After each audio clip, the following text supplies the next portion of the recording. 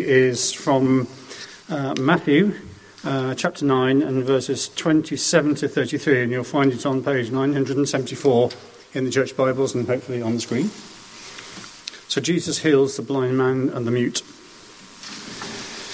As Jesus went on from there, 2 blind men followed him, calling out, "Have mercy on us, Son of David."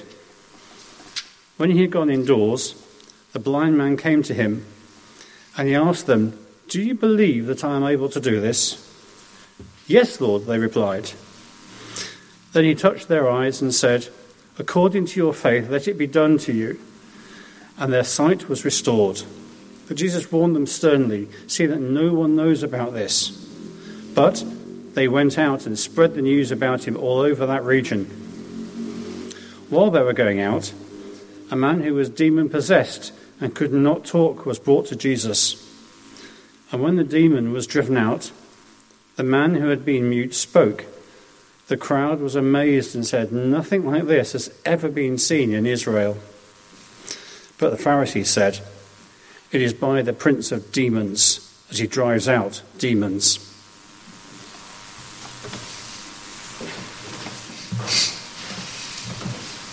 Well, how wrong they were. And I'm glad we can affirm the creed together. From Psalm 115, which you can find on page 615 of the Pew Bibles. That's page 615, Psalm 115. Not to us, Lord, not to us, but to your name be the glory, because of your love and faithfulness. Why do the nations say, "Where is their God?" Our God is in heaven. He does whatever he pleases. But their idols are silver and gold, made by human hands. They have mouths, but cannot speak, eyes, but cannot see. They have ears, but cannot hear, noses, but cannot smell. They have hands, but cannot feel, feet, but cannot walk, nor can they utter a sound with their throats. Those who make them will be like them, and so will all who trust in them. All you Israelites, trust in the Lord. He is their help and shield. House of Aaron, trust in the Lord. He is their help and shield. You who fear him, trust in the Lord. He is their help and shield. The Lord remembers us and will bless us. He will bless his people Israel. He will bless the house of Aaron. He will bless those who fear the Lord, small and great alike. May the Lord cause you to flourish, both you and your children. May you be blessed by the Lord, the maker of heaven and earth. The highest heavens belong to the Lord, but the earth he has given to the human race. It's not the dead who praise the Lord, those who go down to the place of silence. It is we who extol the Lord, both now and forevermore. Praise the Lord.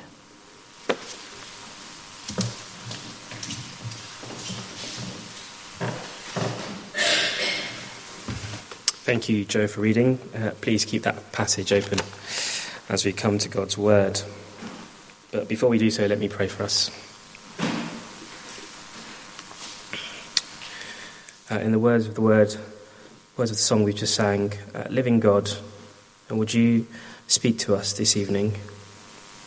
And we are hungry for your word, and we ask that by your Spirit, would you be at work, opening the eyes of our hearts, and to see your glory more clearly. And we ask this in Jesus' name. Amen. Amen. Well, please do look up. It is said that after the Battle of Agincourt, King Henry V ordered his army to kneel and instructed the chaplains to say the following words to his army: "Not to us, Lord, not to us." Words from the first half of verse 1 of this psalm. It was meant to serve as a reminder that God's glory belongs not to brave warriors and kings in battle, but God's glory belongs to God alone. It was an attempt to keep human pride in check. 4 centuries or so later, William Wilberforce would meditate on these same words in verse 1. He did so after the bill to abolish the slave trade was passed in Parliament. Not to us, Lord, not to us, but to your name be glory. To your name be glory for justice in our world. The glory of God was, of course, one of the great tenets of the Reformation. Soli Deo Gloria, God's glory alone. The Reformers knew that all of Christian life is to be understood in the context of God's glory alone. God has no rival to his glory. And Christians throughout history have thought it good to remind themselves of this. I wonder how often we do so ourselves as Christians in the 21st century, as Christians here at All Saints. In the lives that we live, I wonder how determined we are, like the psalmists, like Christians in history, to be emphatic that God alone gets the glory in our lives. I suppose the modern sensibilities would scoff at the notion of glorifying a God we can't see, touch, or smell. If God is to be glorified, then where is he? We can't even see him. Verse 2, the nations are asking, where is their God?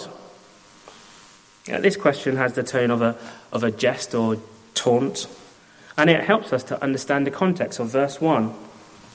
Not to us, Lord, not to us, but to your name be glory, are words uttered not during the high point of ancient Israel, but rather these words are uttered at a low point in Israel's history. The atmosphere is not one of praise after victory in battle. Rather, it's a prayer for deliverance from their circumstance. You can imagine the conversation going, really? You mean you still believe in God after you've been exiled? Time after time, defeat in battle? If your God is so powerful, if he's so mighty, then where is he? If God is there, then where is he, as Christians are persecuted all over the world?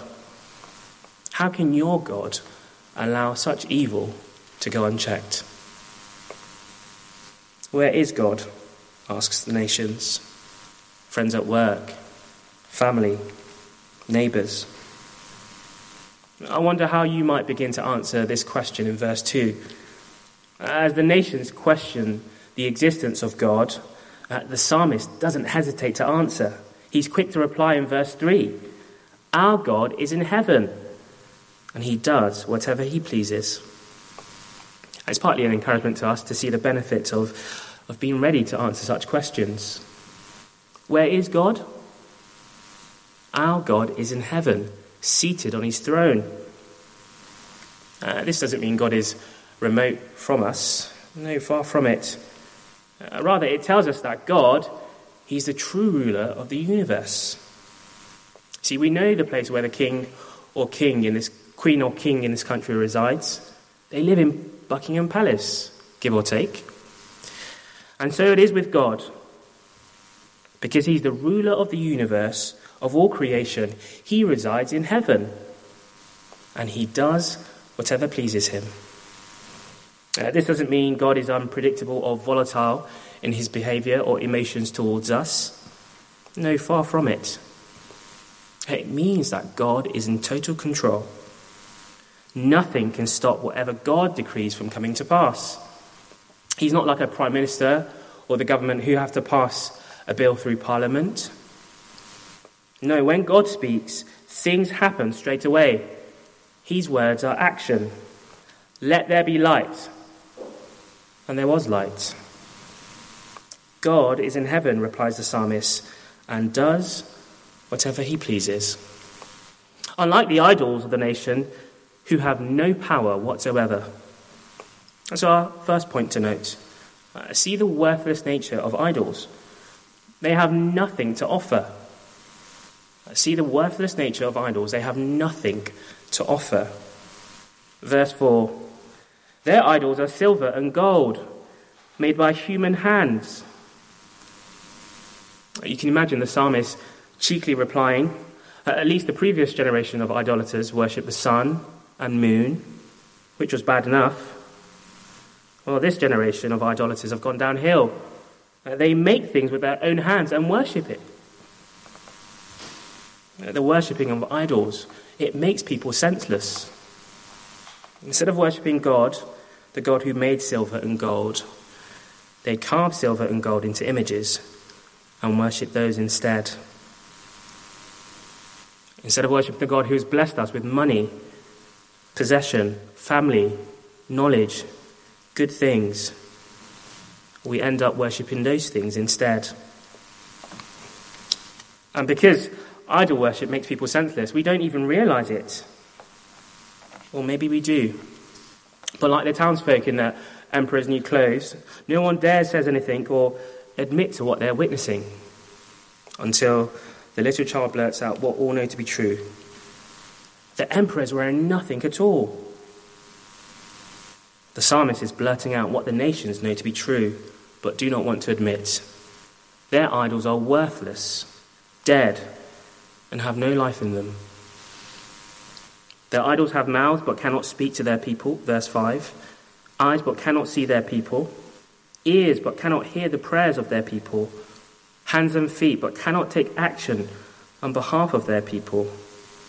Their idols can be seen and touched, but lack any power to do anything whatsoever. Their idols are worthless and have nothing to offer. I suppose modern day idolatry looks different from the idolatry of the pagans in ancient Israel. But the heart issues are still the same, aren't they? Placing our trust in anything other than God. Materialism, placing our trust in possessions to bring us happiness, joy, comfort. That's a form of idolatry, isn't it? If we trust in our possessions and money more than we trust in our God. Intellectualism. For a long time now, Western society has increasingly put its faith more and more in the human intellect and less on God to give life meaning. I reckon a subtle idol that's not too often mentioned is an obsession to often safeguard our status in society. How do others perceive me at work? How do others perceive me in my family, in my friendship group? How do others perceive me at church? It's been said that we often spend the money we don't have to buy the things we don't want, to impress the people we don't like. When we trust in our status, how others view us, to define our self-worth, instead of letting God define it, then it becomes an idol. Idols are not just worthless, but verse 8, they are destructive to those who worship them. Look at verse 8. Those who make them will be like them, and so will all who trust in them. In his book, We Become What We Worship, Greg Beale argues that we take on the characteristics of the things we worship. We become like them. Society runs after false gods as unbridled individualism becomes the new altar to bow down at. Society becomes more futile in its thinking. And slowly we don't even know what's true anymore. Can't even define who is a man or a woman. That's the irony of worshipping idols. They destroy us in our thinking. Idol worship, it destroys those who worship them. So this is a warning. Don't trust in anything other than God. Because if you do, well then instead of delivering what you want, it will actually destroy you in the process. Turn away from idols and place your trust in God. Place your trust in God. Why? Well, our second point. Because of the wonderful nature of God. God has it all to offer us. Our second point. See the wonderful nature of God. He has it all to offer. Now you have this repeated phrase in verses 9 to 11. Trust in the Lord. And then the response. He is their help and shield. This refrain suggests that this psalm was probably sung in a congregational setting like this. The Israelites would have been the majority of the people in the congregation. The house of Aaron would have been the priests, the clergy. And the God-fearers might have been the non-Israelites who had converted to worship in the one true God. You can imagine someone like Ruth the Moabite falling into this category. Trusting in the living God, though you may not be able to see him or be able to touch him, he's more present than ever. And he's your help and shield. You can imagine this resonating with the Israelites of the day as they recounted the Lord's guiding hand through the Red Sea, through the wilderness, and throughout their history. I was speaking to a member of our church family. He was in hospital last year. And at some point, as some of you may know her, the doctors were discussing the option of turning her life support machine off. And to our great joy, they didn't. The life support machine was kept on. You could say that, that's just one of those things that happens in hospitals. Decisions are made. Fair enough. You could say it was through the prayers of the church family that the machine was kept on, enabling our dear sister to recover. What you can definitely say is that God was at work all along, shielding her life. You see, when we place our trust in God, we can be sure that only his timing will prevail over our lives. And so we can trust in him throughout all the circumstances we go through. God is not only powerful to protect, but he's a God who blesses his people. Verses 12 to 13. You see, idols do the opposite. Instead of blessing and enriching those who worship them, idols destroy those who place their trust in them, because you eventually become like them, lifeless in your soul. However, those who place their trust in the Lord will be remembered. The Lord remembers us.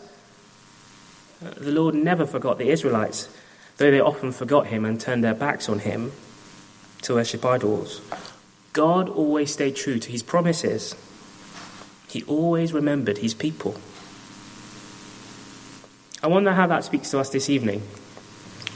Let's think about our Christian journey. If not for the Lord's blessing, the Lord's guiding hand, where would we be spiritually? The Lord has continued to bless us over the years, growing us in our faith, blessing us with faithful brothers and sisters, never stopping his work with us, transforming our hearts continuously to be more like Christ. The Lord blesses his people, both great and small. It's the great leveler, isn't it? Both great and small, young and old, rich and poor, educated and uneducated, old in faith, young in faith, all need God's blessings. Trust in God. Why? Well, because he has it all to offer, and he always delivers on his promises. I wonder if you noticed the intentional nature of verse 1. Not to us, Lord, not to us. It's quite emphatic, isn't it? The psalmist is determined not to receive any glory whatsoever. I reckon we often need to be determined that God alone gets the glory in our lives. We have to be deliberate about it. Otherwise, people might see God's hands at work in our lives and give glory to us. You see, maybe as Christians our problem isn't so much that we replace God in our lives with idols, but rather we reduce God in our lives. Instead of replacing God, we slowly reduce God's role in our lives. And what do I mean by that? Well, year after year, you can imagine, we eventually find it easier not to mention our faith or to talk about God, unless someone explicitly asks us. I've known you for all these years. I didn't know you were a Christian. See, a big difference between Christians and non-Christians is that as Christians, we acknowledge that every good and perfect gift comes from above. It comes from God. I wonder, as the years pass by, Are we prone to become less likely to give glory to God for the good things he blesses us with? I'm not saying we have to bring up our faith in conversation all the time, but if we're not intentional like the psalmist, then we end up slowly reducing God's role in our lives to others. It just happens. See, I think this is an encouragement for us to keep being intentional in giving glory to God whenever we can. Let's pray that his Holy Spirit would help us to live out verse 1, the prayer in verse 1. Not to us, Lord, not to us. Not only are we to be intentional in giving glory to God, we're to be emphatic in putting our trust in God. The repeated refrain in verses 9 to 11 is emphatic. You can't miss it, can you? Trust in the Lord. It's repeated 3 times. It's a deliberate call to trust in God and nothing else. See, if we're to continue to place our trust in the Lord, then we need to constantly remind ourselves. Well, otherwise we can slowly start to trust in the things God has blessed us with more than God himself. There'll be many things to list that could potentially vie for our trust over God. But let me mention one thing I don't think is often talked about, and that's the Christian community. A church family is a blessing from God, isn't it?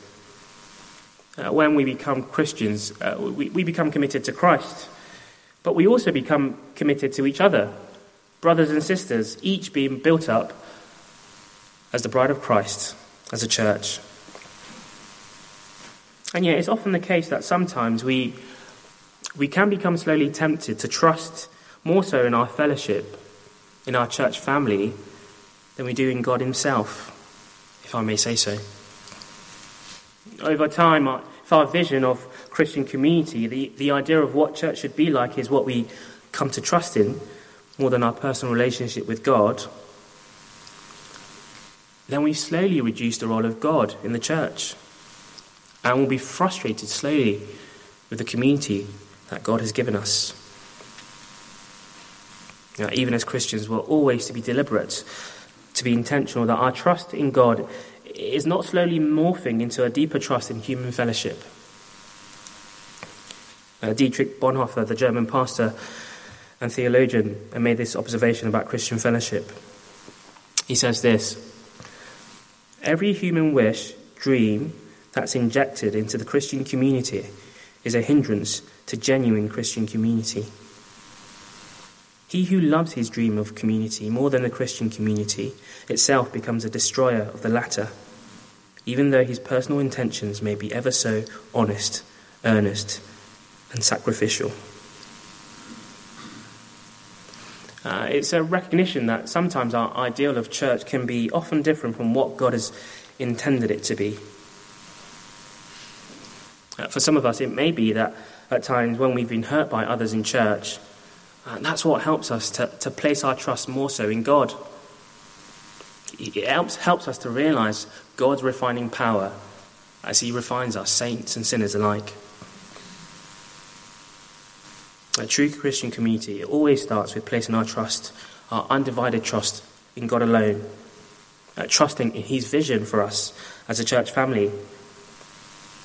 And as we do so, we get the Christian community along with it, don't we?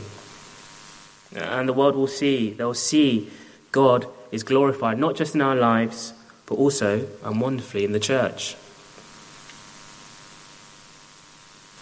Verse 16, God creates the heavens and earth for a purpose. He's created the church for a purpose, to praise him, to declare his glory.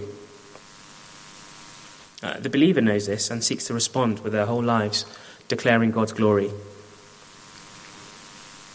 Ephesians 2 tells us that we were once dead in our sins, on our way to the place of silence in verse 17. But according to God's great love and mercy, we have been made alive in Christ, given a voice to sing. And the song we're to sing is God's praises, both now and forevermore. Verse 18. Those who have been raised to life have been given a voice to declare God's glory alone. Wouldn't it be wonderful to make verse 1 a constant prayer for ourselves?